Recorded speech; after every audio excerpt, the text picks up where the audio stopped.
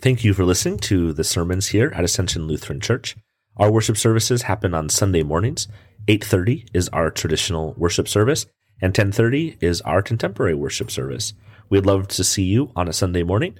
You can visit us also on our website at www.alcrpv.org. We hope you enjoy the sermon. Let us pray. Heavenly Father, we give you thanks that you have shown up in this room, that you have given us your peace, your hope, your light, your love. Lord, we ask in this time that you might give us new eyes and new ears, because, Lord, we need you to do the work here. If it's my work, if it's the band's work, if it's Mark's work, nothing will happen. But when your Holy Spirit shows up, when you bring grace and truth and peace and life, then lives are transformed. So, Lord, we submit this whole time to you. Let there be less of me and more of you. It's in your holy and precious name we pray. Amen. Fruit of the Spirit, continuing with love. Looking this month at the fruit of love. And love in general is a word that is so often used. And we in English, we know that we have a love problem, and love has really been hijacked and taken away from us. This idea, this word of love. Firstly, in the English language, I can do two things. I can say to you, I love Emily and my children and would do anything for them. And you'd say, wow. And I'd say, and I love chocolate pie, and I would do anything for a piece of chocolate pie. And you think, but there's a problem there, right? Same word. I hope it means different things, right? But we have the same word conveying this idea to us. Love gets us in trouble. And then love has been taken over by our good friend Hollywood, which is using all of its tools and all of its methods to tell these stories about love. But what are the love stories but, incredibly fit people on some beach with rain, giving everything for that moment of love, which then we know 3 weeks later they probably break up over a misunderstanding over what's for dinner that night. Right? That this passion, this moment of pure love, and our confusion over what love is and how we define love. And here we have the very first fruit of the Spirit. By contrast, the fruit of the Spirit is love, joy, peace, patience, kindness, generosity, faithfulness, gentleness, and self-control. Jesus says this in the upper room. He says, John chapter 13, verse 31 through 35, he says, I give you a new commandment, that you love one another. Just as I have loved you, you also should love one another. And if you have your Bibles open, and if you brought your Bible, I would encourage you in verse 33 to underline or highlight and write a note to the word little children, and write a little note there that says, teknia.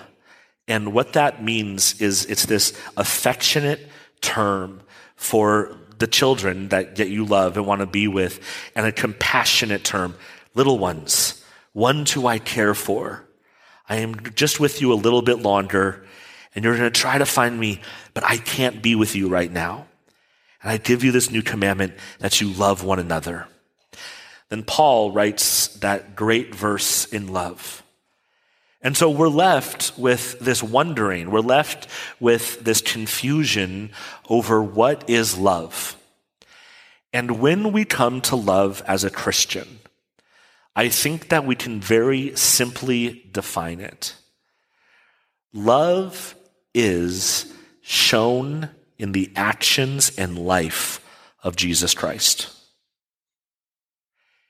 In who Christ was and what he did is the definition of love. So as a Christian, when we start to think about love, it starts with looking at the cross.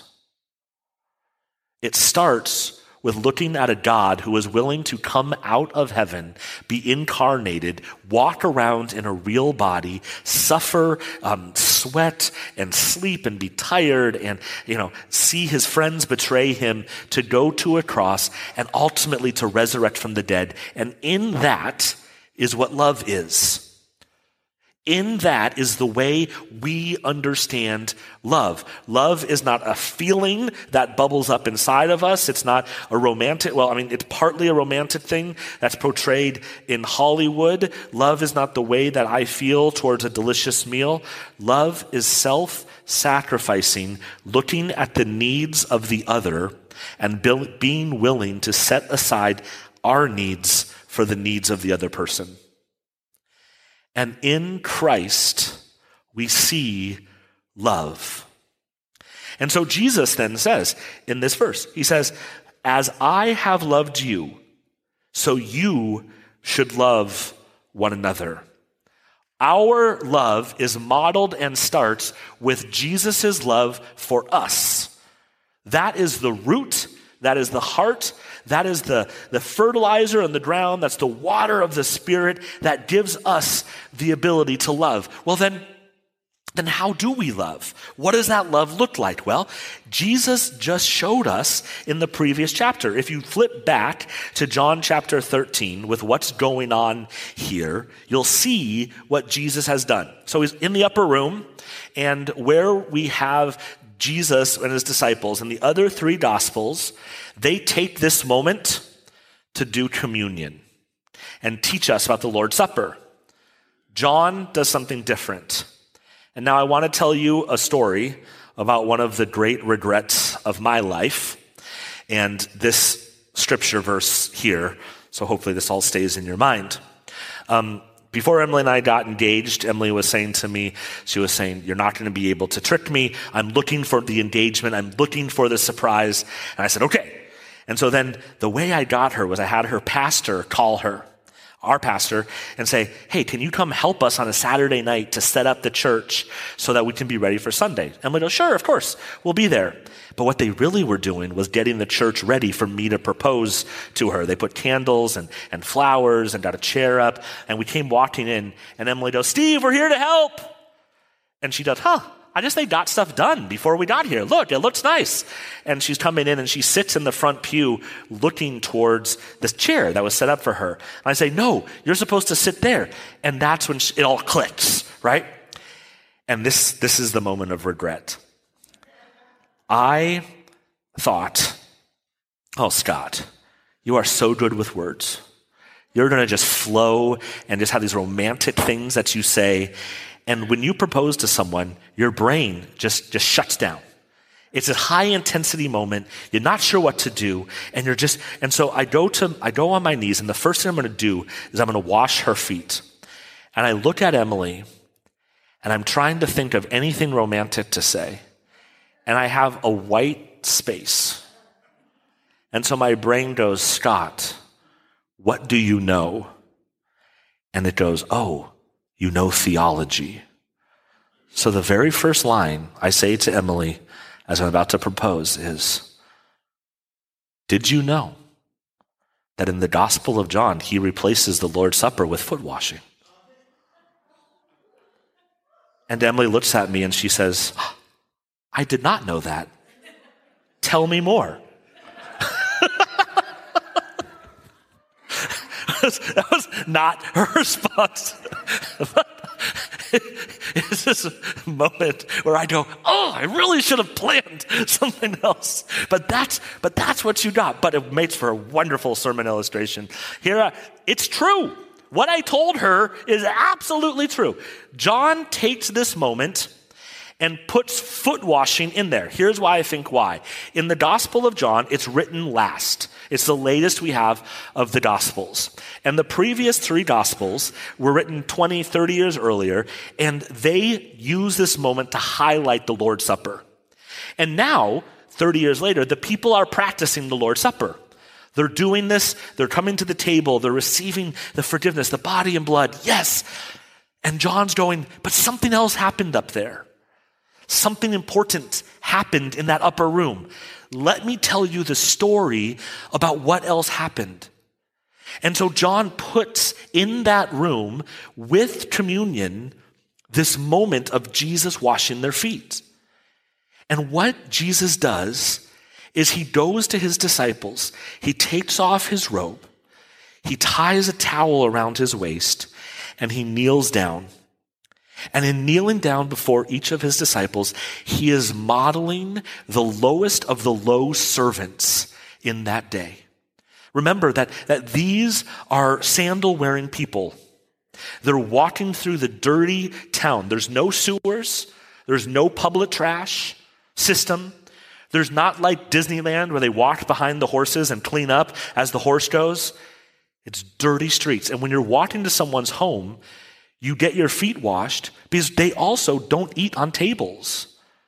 I like to think of us as hovering people, right? We're always about 2 feet off the ground, like you are right now. They were floor people. They sat on the floor. Their table was on the floor. Their food was on the floor. So you're taking that foot that's walked through those streets and walking around on your kitchen table with it. Well, you don't want that, right? So the lowest of the low servant takes their feet as they walk in and they scrub it away. They wash it clean so that you enter the house and you're able to walk with clean feet. Jesus gets down in his row or with his towel and he starts scrubbing the disciples' feet. Now, we wash feet here and we do so, but we usually do it in a beautifully symbolic way, and it's important. Jesus got in the nooks and the crannies. Jesus is taking their feet and he's functionally making them clean. And they're watching the Lord of Lords, the King of Kings, the highest of the high, the one who they've seen heal people and with his voice send away demons. I mean, just do incredible things. And now he's on his knees in front of each one of them, washing their feet. And Peter does what Peter always does. Nope, you're not doing that to me. I will not let you wash me. And then Jesus looks at him and he says, if I don't wash you, you can have no part of me. So Peter, again, being Peter, says, then the whole thing. Just, you can see Peter start to strip off stuff. Start washing it. That's what it is. No. I just need to wash your feet. Okay. I'll go with you there. You just got, Peter's exuberance is awesome. And he goes through and he washes each person's feet. And then he looks to them and he says, if I, your master and your Lord, am willing to get down to this level to wash your feet, you are called to go out into this world and to do the exact same thing. You are called to see the needs of others and serve them where they are. I descended from the heavens to be with you. I descended on my knees to wash your feet. I descended into the dead to redeem you. How low are you willing to go to serve your neighbor? And in doing this, he defined what love was. So when Jesus says to his disciples, he says, I give you a new command that you love one another just as I have loved you. You also should love one another. This is 15, 20 minutes, maybe, away from him washing his disciples' feet. So for them, the word love that has been bombarded with all of these things in English language and Hollywood culture, for them, the word love has just been defined by their Lord and their Master on his knees, washing their feet. Now you go out and do the same thing. Now you go out and serve in the same way. So Paul then, with that idea and with that word floating around in 1 Corinthians 13, he fills it up where he starts to talk about this kind of love. And he says, now this kind of love is patient and it's kind. This stuff, it's not envious. It's not boastful. It's not arrogant. It's not rude. It does not insist on its own way. It is not irritable or resentful. It doesn't rejoice in wrongdoing, but rejoices in the truth. It bears all things. It believes all things. It hopes all things. What Paul's doing is he's filling up this word with what it is. So these are the traits of the people who are loved by God and are sent out then to be lovers of God into their community. Full of these things. Not because of our ability to create them inside of us, but because of our plantedness by the river of life with the Holy Spirit flowing into us, creating this kind of love. So what is love? Love is servant love, putting one another's needs in front of our own, willing to go to our lowest lows so that we can serve those around us. Willing to give them the meal, willing to give them the money, willing to give them what they need to see them as a beloved creature of God. Not someone to be used or abused or taken advantage of to get what I want, but someone to be served because they are beloved by God. Now, each one of us is going, yeah, okay, but you don't know about so-and-so. But you don't know what so-and-so did to me. You don't know how they treat me. In the story, when Jesus is down on his knees washing the feet of the disciples, the next action that happens in the Gospel of John is Judas gets up and leaves the room and goes out to betray him. Which means Jesus stooped down and washed Judas's feet, knowing where he was about to go and knowing what he was about to do. This is the love of God. This is the way God loves his people. This is the way God sacrifices and submits even to the one who's about to go out and betray him for 30 pieces of silver. Our definition of Christians as love is different than the world's. Because it is focused on a cross, an empty tomb, and a foot washer. Jesus says to love our neighbors, and I think it's interesting that as we walk our neighborhoods, and it's so easy to do, and we see the yard that's out of control, right? The weeds are going, and it hasn't been mowed, and the trees aren't taken care of, and you look in and you go, just what's going on? And I would say it's easy for us to become irritable or resentful, right? It's easy for us to start keeping a record of wrong. Oh, I've mowed my lawn today, but they haven't. Check. These are easy things to do. And our heart wants to do that. In sin, in all of that, we want to be the opposite of these things. But I would challenge you, and let's just use the yard of the neighbor that's out of control as an example. Instead of doing the irritable thing, the resentful thing, what if we do a curious thing? And what if we say, I wonder what's going on inside of that house. I wonder if there's mental illness inside that house. I wonder if addiction is raging inside of that house. I wonder if they're afraid to come out of their house because of something that's happened in their past.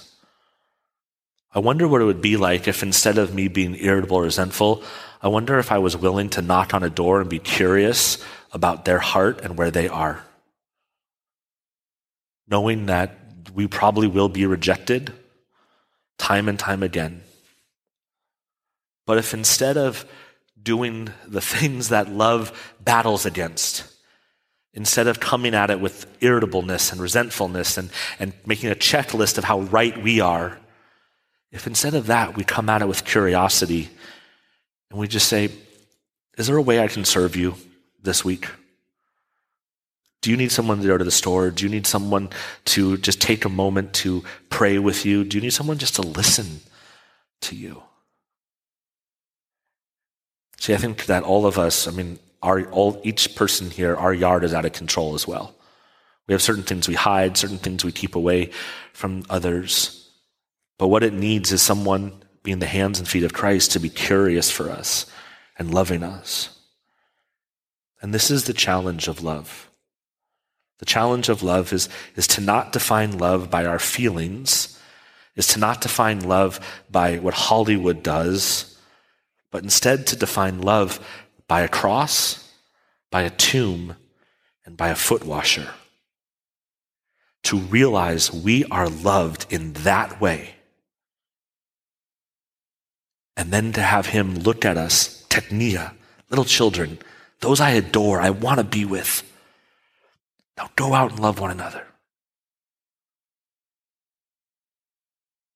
And to have that be the call. To have that be the fruit of the Spirit that dwells inside of us by the power of the Holy Spirit producing something new. And so I know that when sermons like this happen, somebody comes to mind, right? Maybe for you, it's not a neighbor. Maybe for you, it's that one contact in your phone who you keep scrolling by. I know I'm supposed to call them, but I don't want to. I know I'm supposed to text them, I don't want to. I know I'm supposed to forgive them, but I don't want to. Maybe for you this week, you can just let the love of Jesus, like a radiation ray for cancer cells, go to that person, go to that thing, and just penetrate so that God can break something new inside of that. And just see what he does. See who he is. So I would challenge you to be convicted with whatever name it is that you're shoving down right now. To be curious and soft and see what the love of God, the one on the cross, the one in the empty tomb, and the foot washer, how does his love transform? Heavenly Father, what an example you are, that you have showed us what it is to truly love.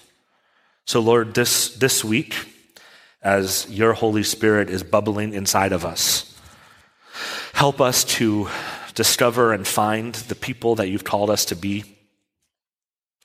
Help us to go out and to be challenged to define love in a new way, not by the things that we have done or the ways that we've acted, but by your actions for us.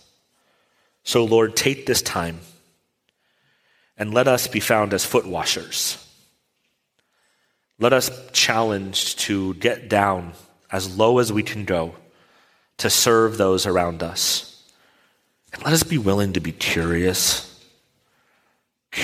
about the ways of the people around us who irritate us, who make us resentful. Instead of going to that place, let us be willing to serve them and show them love.